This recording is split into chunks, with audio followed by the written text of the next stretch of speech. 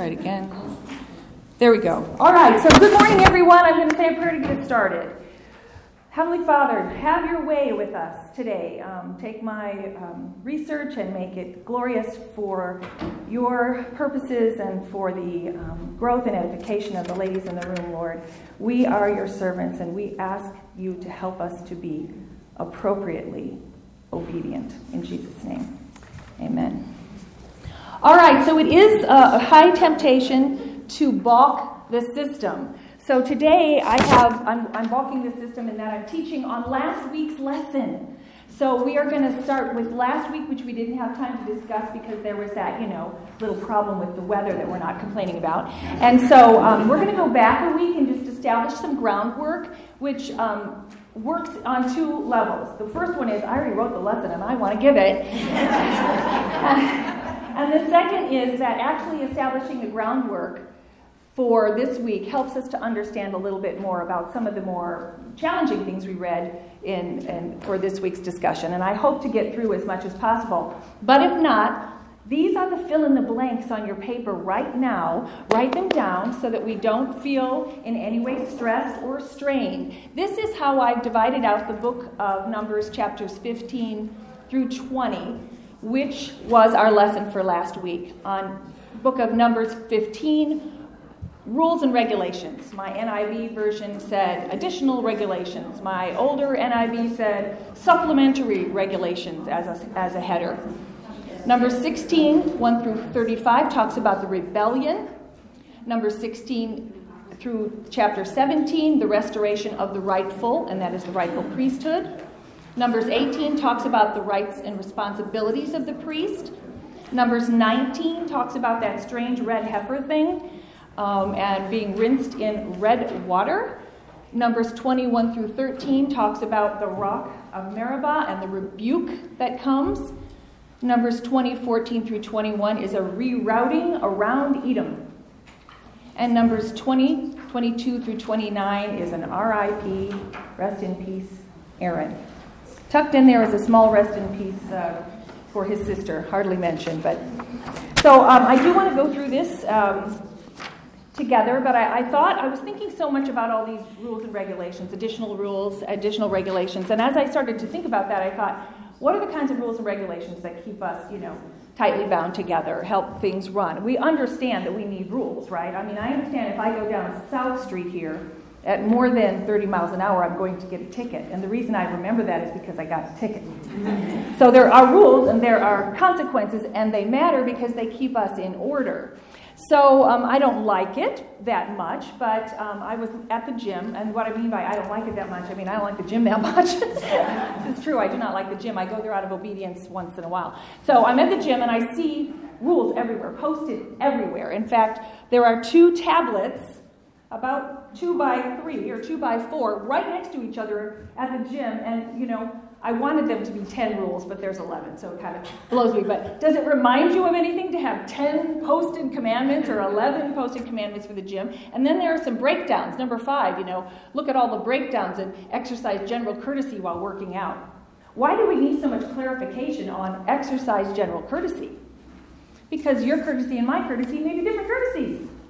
My courtesy might be saving the machine for my friend because she's my friend and surely you want her there. Or my courtesy might be to let my non-member friend into the locker room where she is prohibited by other rules.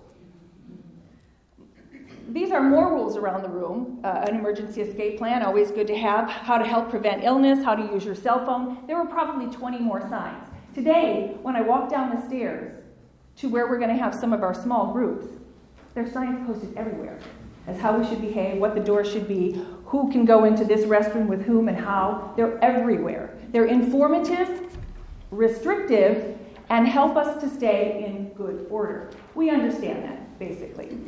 So I've told you before that I was a teacher, and for a stint, for about 6 years, I was an elementary art teacher, and I was very excited about that, but I only worked on one day of the week, and I had all 6 levels back to back every 30 minutes for that entire day, which meant I had to be really, really, really organized because there wasn't time to wash the paintbrushes before the kindergartners came in after the 6th graders were in and so forth. But that wasn't my thought at the beginning. My thought at the beginning was something like, I went to college in the, post-hippie era, and it was like, oh, we're going to create, and these children are going to imagine, and I'm going to teach them to see depth and color and appreciate and all that garbage. And I said to the class, oh, I'm so happy to be your teacher. This is so great. We're going to appreciate. And they heard, wah, wah, wah, wah, wah, wah, wah, wah. And what I did say also was, and we're not going to worry about anything. We're not going to worry about broken crayons or anything. We're just going to create. And they all said, wah, wah, wah, wah, wah. Did she say to break the crayons? I think she did. Click, click, click, click, click. And by the end of that first day, I kid you not, every crayon was snapped in half. Now, what does that tell you about us? Rules without consequences are not rules at all. So, and rules that seem to allow for too much gray are also not the kind of rules that keep us healthy, well, obedient, and thriving. So what I did after that was, maybe went home and cried a bit and then said, oh yeah, I forgot, when you're a teacher, you have to establish rules and consequences before you do any other thing. And so I brainstormed with each class. They thought they were making them up. 3 great rules that would keep us bound. I coaxed them. They didn't know it. And I said, and what should we do if you break those rules? Oh, they had all kinds of ideas. And I said, how would we maybe make those rules known to us? What could we do? And they're like, oh, we could draw pictures. We could illustrate. We could color. We did that for 3 solid weeks. Each class built the rules, decorated the rules, decided how to post the rules, recited the rules, and sung the rules. And we never had to do it again. Not in any year thereafter. I just had to refer to them because they were clear. And intuitively, we know that rules are good for us. We just sometimes don't like it. So this book, starting in Numbers, is all about what's going to happen in the future. It says in Numbers 15, speak to the people of Israel and say to them, when you come into the land you are to inhabit. So we know we've got a ways to go yet. We're not there yet, but he's already establishing some additional rules for the people who've already had the 10 Commandments. Now, when you get into this other place, this is what you're going to have to do. So it wouldn't be that surprising that when someone broke the rule, they wouldn't know exactly how to respond to it. Because is this about the future or is this about now? And the answer is apparently both. So we know that in Numbers chapter 15, there are all kinds of clarifications as what to do when one sins unintentionally and when one wants to bring their offering. And in each case, you're hearing a listing and a process about which bull or ram to kill, male animals, how to do so, what each one is a recompense for, with lots of clarity on that. So ignorance of the law is no excuse. It's all written down there. But there's something, and you're to make a pleasing aroma of these sacrifices and of these gifts to God. Everything makes a pleasing aroma. It says that 5 times in this set of chapters. So we know that the burning of the animals is to take away our stench and replace it with something that's a pleasing aroma. The smell of cooking meat, which I do find a pleasing aroma. But later on, somebody breaks the rule. If you'll recall, he's collecting sticks on the Sabbath. Now, there are 3 divisions here: what to do for gifts what to do for recompense or payment for your sins that you know you committed and you did it accidentally, what to do when you did commit a sin and you come clean with it, and then what happens when you've committed a sin with a high hand, a high-handed sin. A high-handed sin says, I have the right. I have the right to do this. And the punishment for a high-handed sin is very rigorous. So if I'm in my classroom of art students and somebody breaks a crayon accidentally, that's fine. And if somebody tips something over on a person's page because he doesn't like what he's doing or thinks it's better than his, we have a way to make a recompense for that. But if you are belligerent and rejecting all authority in the classroom, you're going out in the hall or worse.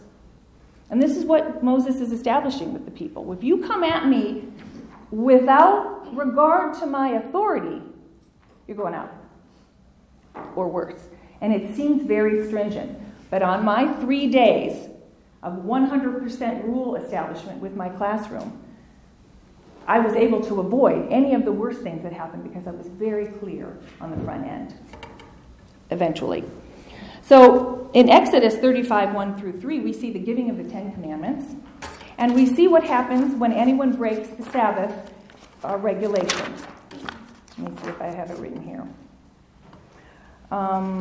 Okay, let me see. While the people of Israel were... Oh, no, I'm sorry, I don't have it written here. Unfortunately. Here it is. Moses assembled all the congregation of the people of Israel and said to them, this is in Exodus now, they've just left the desert, this is not Numbers, this is before. These are the things that the Lord has commanded you to do. 6 days' work shall be done, but on the seventh day you shall have a Sabbath of solemn rest, holy to the Lord. Whoever does any work on the Sabbath will be put to death. You shall kindle no fire in your dwelling place on the Sabbath. The man here was very specifically breaking that rule. He was collecting kindling in order to have a fire on the Sabbath. You're to be put to death. The rules were there, but now we're in a new place. In fact, we're in a transitional place. We're in the adolescence of a country. They've moved from being, dominated to feeling their oats and trying to figure out who we're going to be and who gets to be boss, which is the rest of this chapter. And this one very specific thing that is done is causing some distress. And they take this man who's been caught collecting kindling wood on the Sabbath, and they put him over here because they're like, well, we don't know what to do.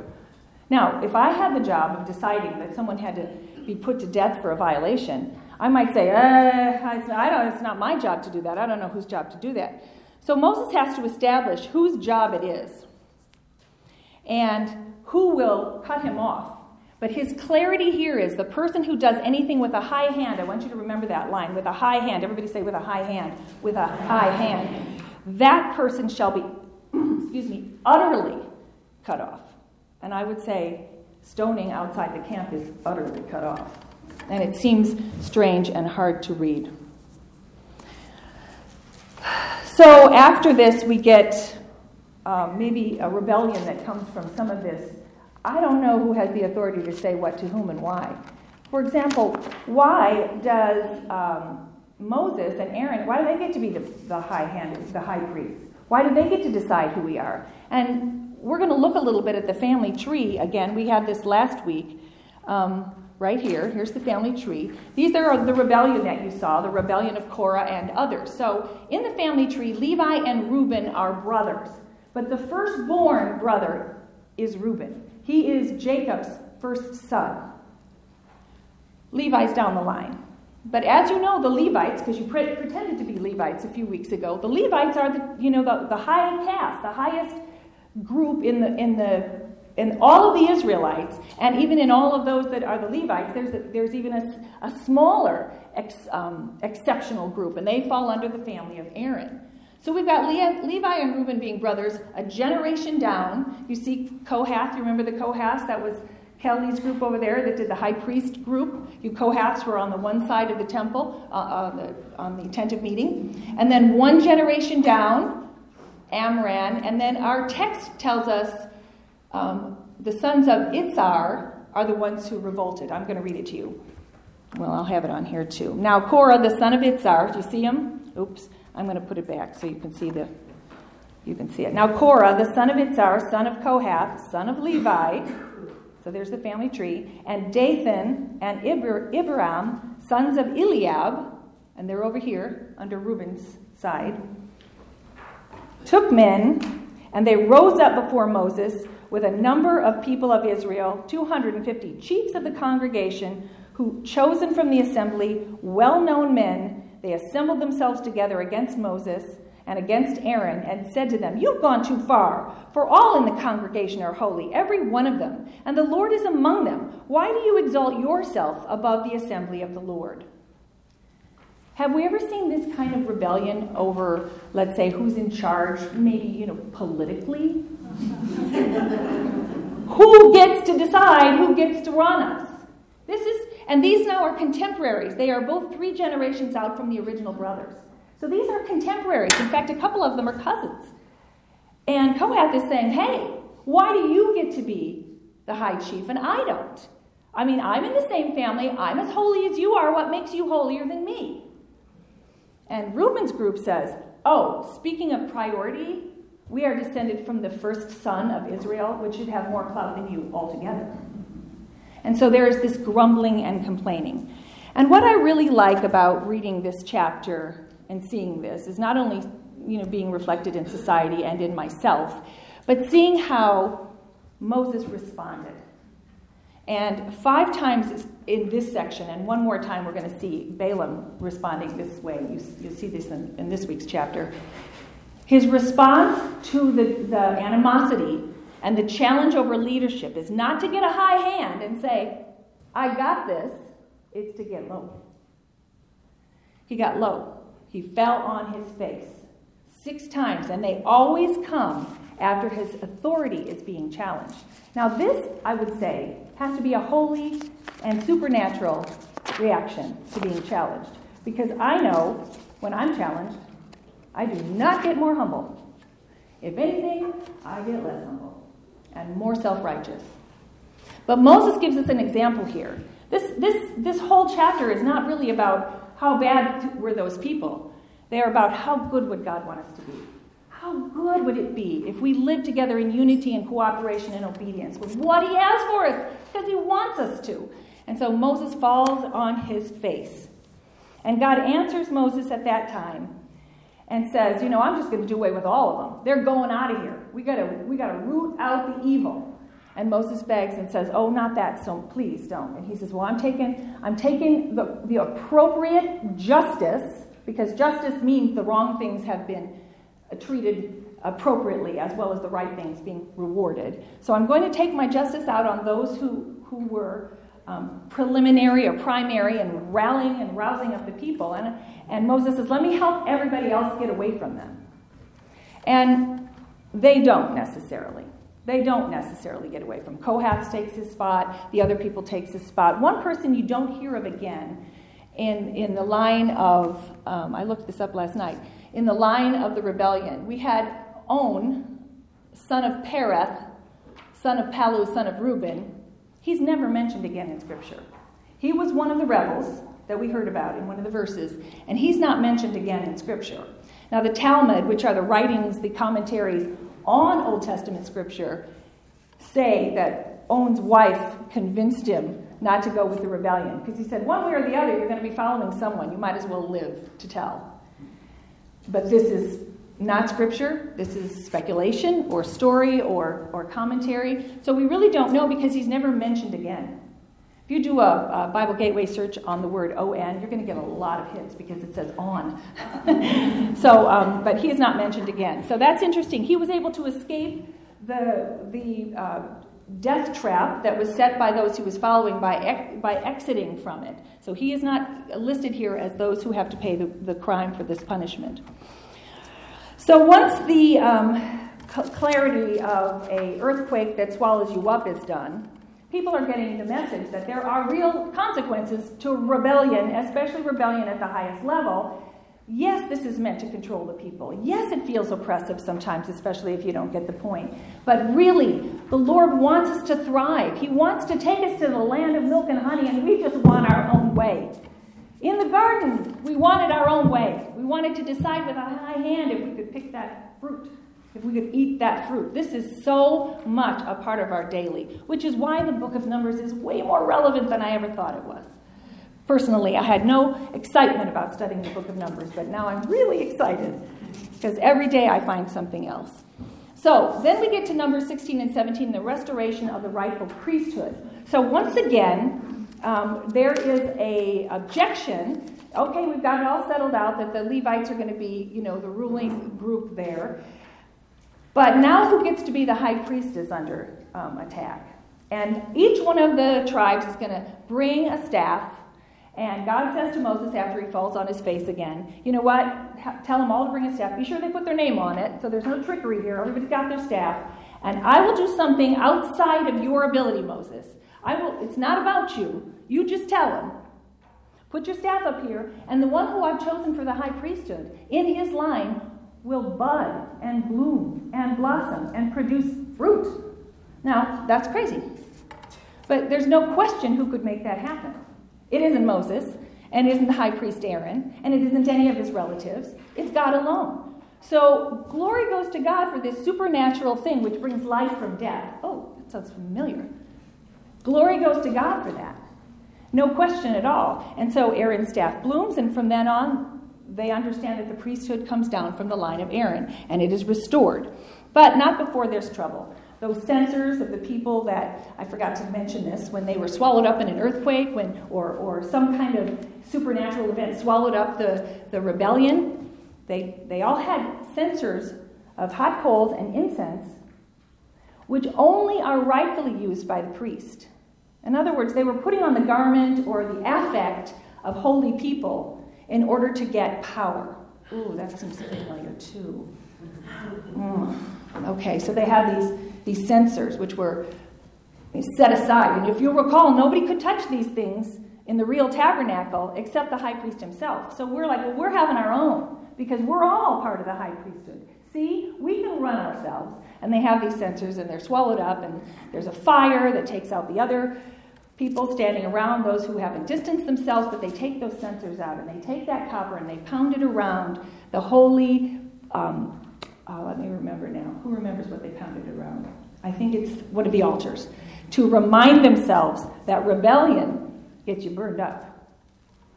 So God is teaching us constantly through righteous acts to remind the people that no one except a descendant of Aaron should come to burn an incense before the Lord.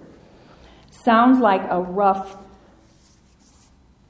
response, but God had a lot to do with this ragtag bunch of people who were poor slaves and rebelling slaves, and now had to become a decent and respectable and name-bearing people of God. So now the priesthood gets defined by its duties and responsibilities. So we know this from last time I taught anyway. Keep guard over the sanctuary and over the altar. Guard your priesthood and all that concerns the altar and all that is within the veil.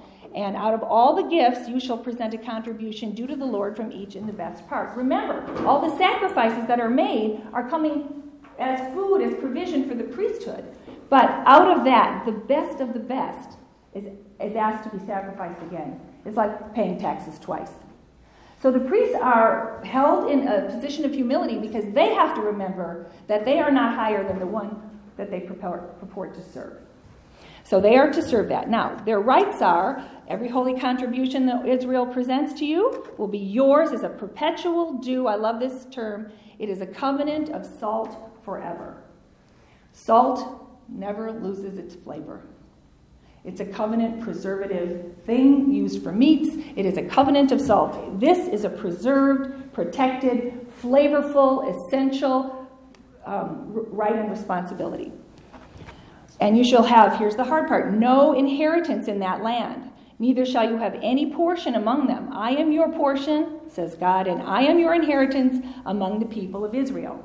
Now, if you're a priest in the line of the priesthoods, and you just found out you don't get any property, you don't get any real estate, you might not be able to grow or produce anything, that everything you get comes on the benevolence or the correct behavior of others, well, you might be at once concerned that you might not be able to make it, and on the other hand, really stringent about making sure everybody else follows the rules, because your livelihood depends on their obedience. So this is a pretty good system for the priests.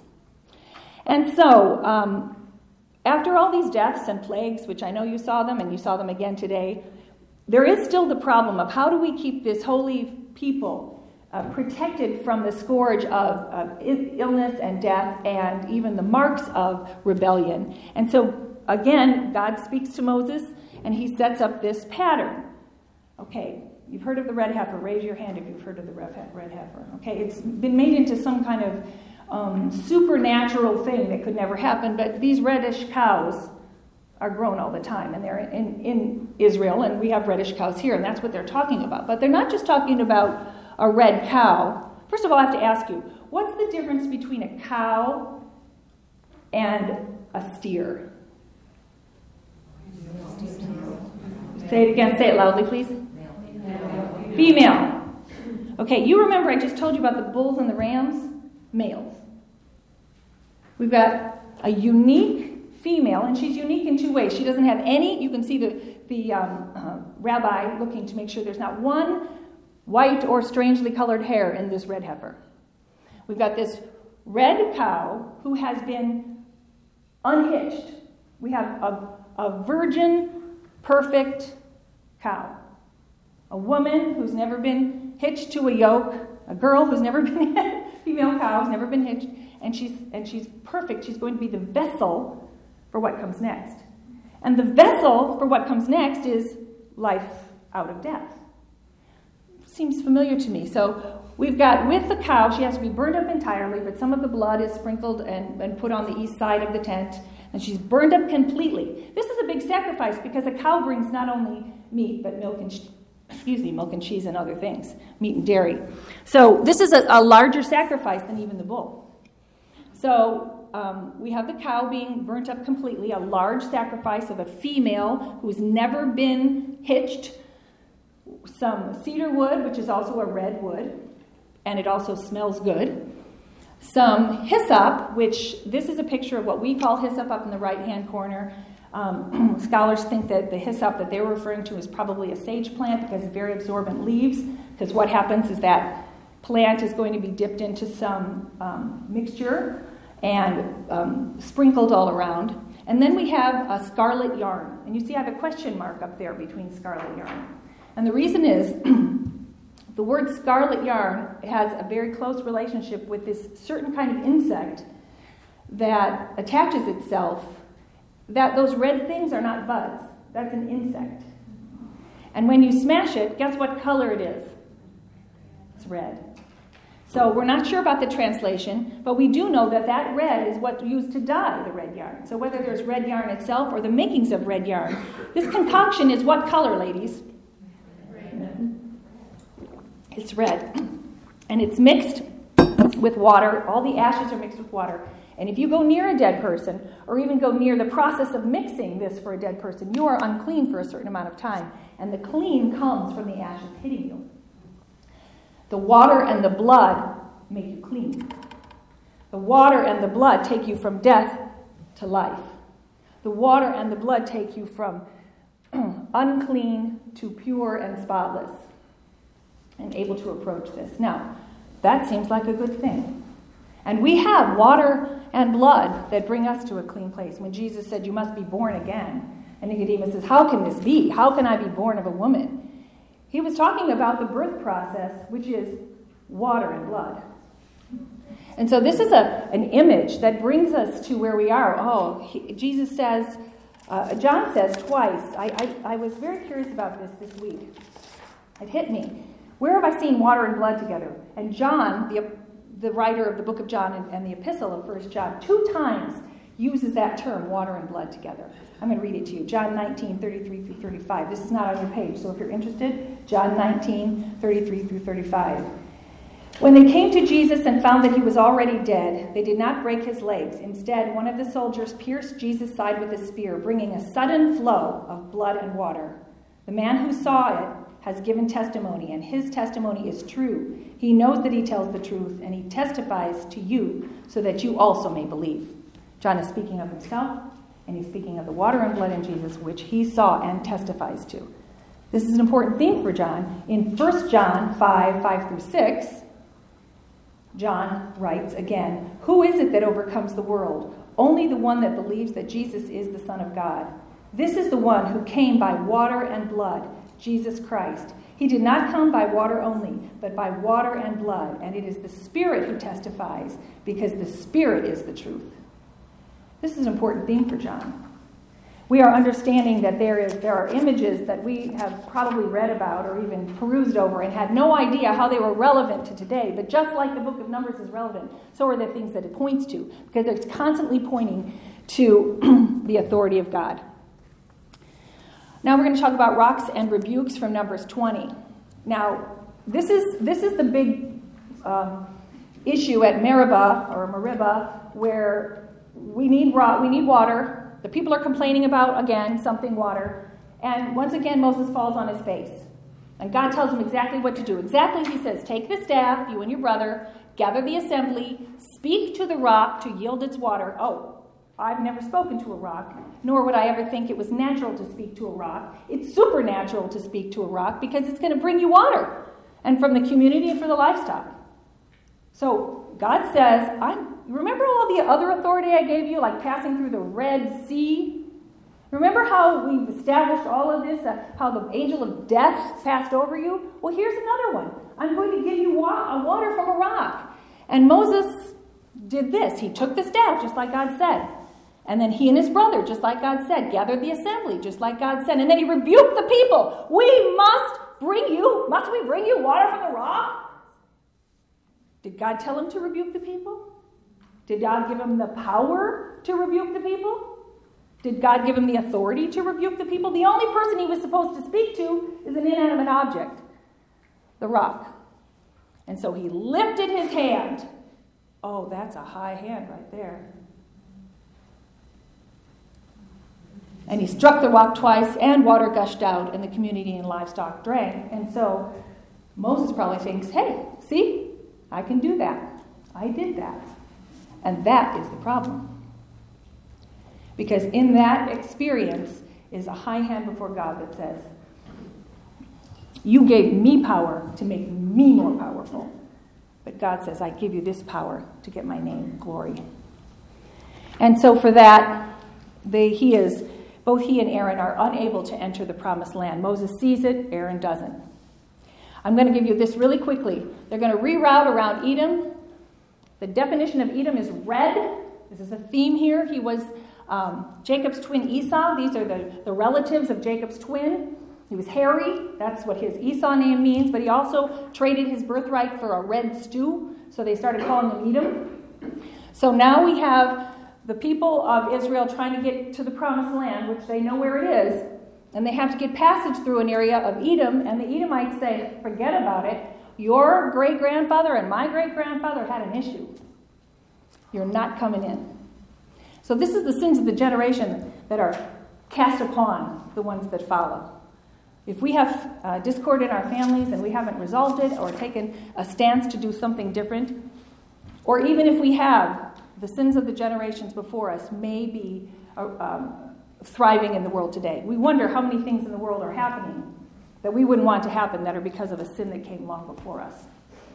So the Edomites don't yield, and the consequences run through the generations. And our last point, goodbye to Aaron. So in the death of Aaron, it says in Deuteronomy 34:1-8, a correction for high-handedness first for Aaron will eventually come to Moses. And we see about there are more written about why Aaron can't get into the promised land. But what happens here is Aaron at this point is actually mourned for 30 days in a very ritualized way. We'll see the same word used for Moses, not in Numbers. You wouldn't see that again until the next chapter. But he before he leaves, he takes Eleazar, his son, the rightful heir of the priesthood, puts his priestly garments on him, and stays to die on the mountain. I don't know if it's a supernatural death or a natural death, but he's stripped of his priesthood, but he's passed it down to his son. So God can use the next generation to perpetuate his goodness. He tries to, but we are such unworthy vessels sometimes, and we do rebel. So, just to wrap this up, as you get into this discussion today about Balaam and the spearing of the two people who have taken relationships with unclean people into their tents and have let people come in and change the purity that God intended, you will see that his intention is not to kill, but it's to create thriving and to create beauty from ashes. So let's pray that we begin to understand some of these hard things that we read. I'll pray now. Heavenly Father, your word is true and it's right when we understand it and when we don't. And Lord, it gives us pleasure to walk with you because we know you love us like a parent, but it also gives us confusion. Please help us in our confusion, Lord, as we seek your word and the wisdom that you've given our sisters in the room together today. In Jesus' name, amen.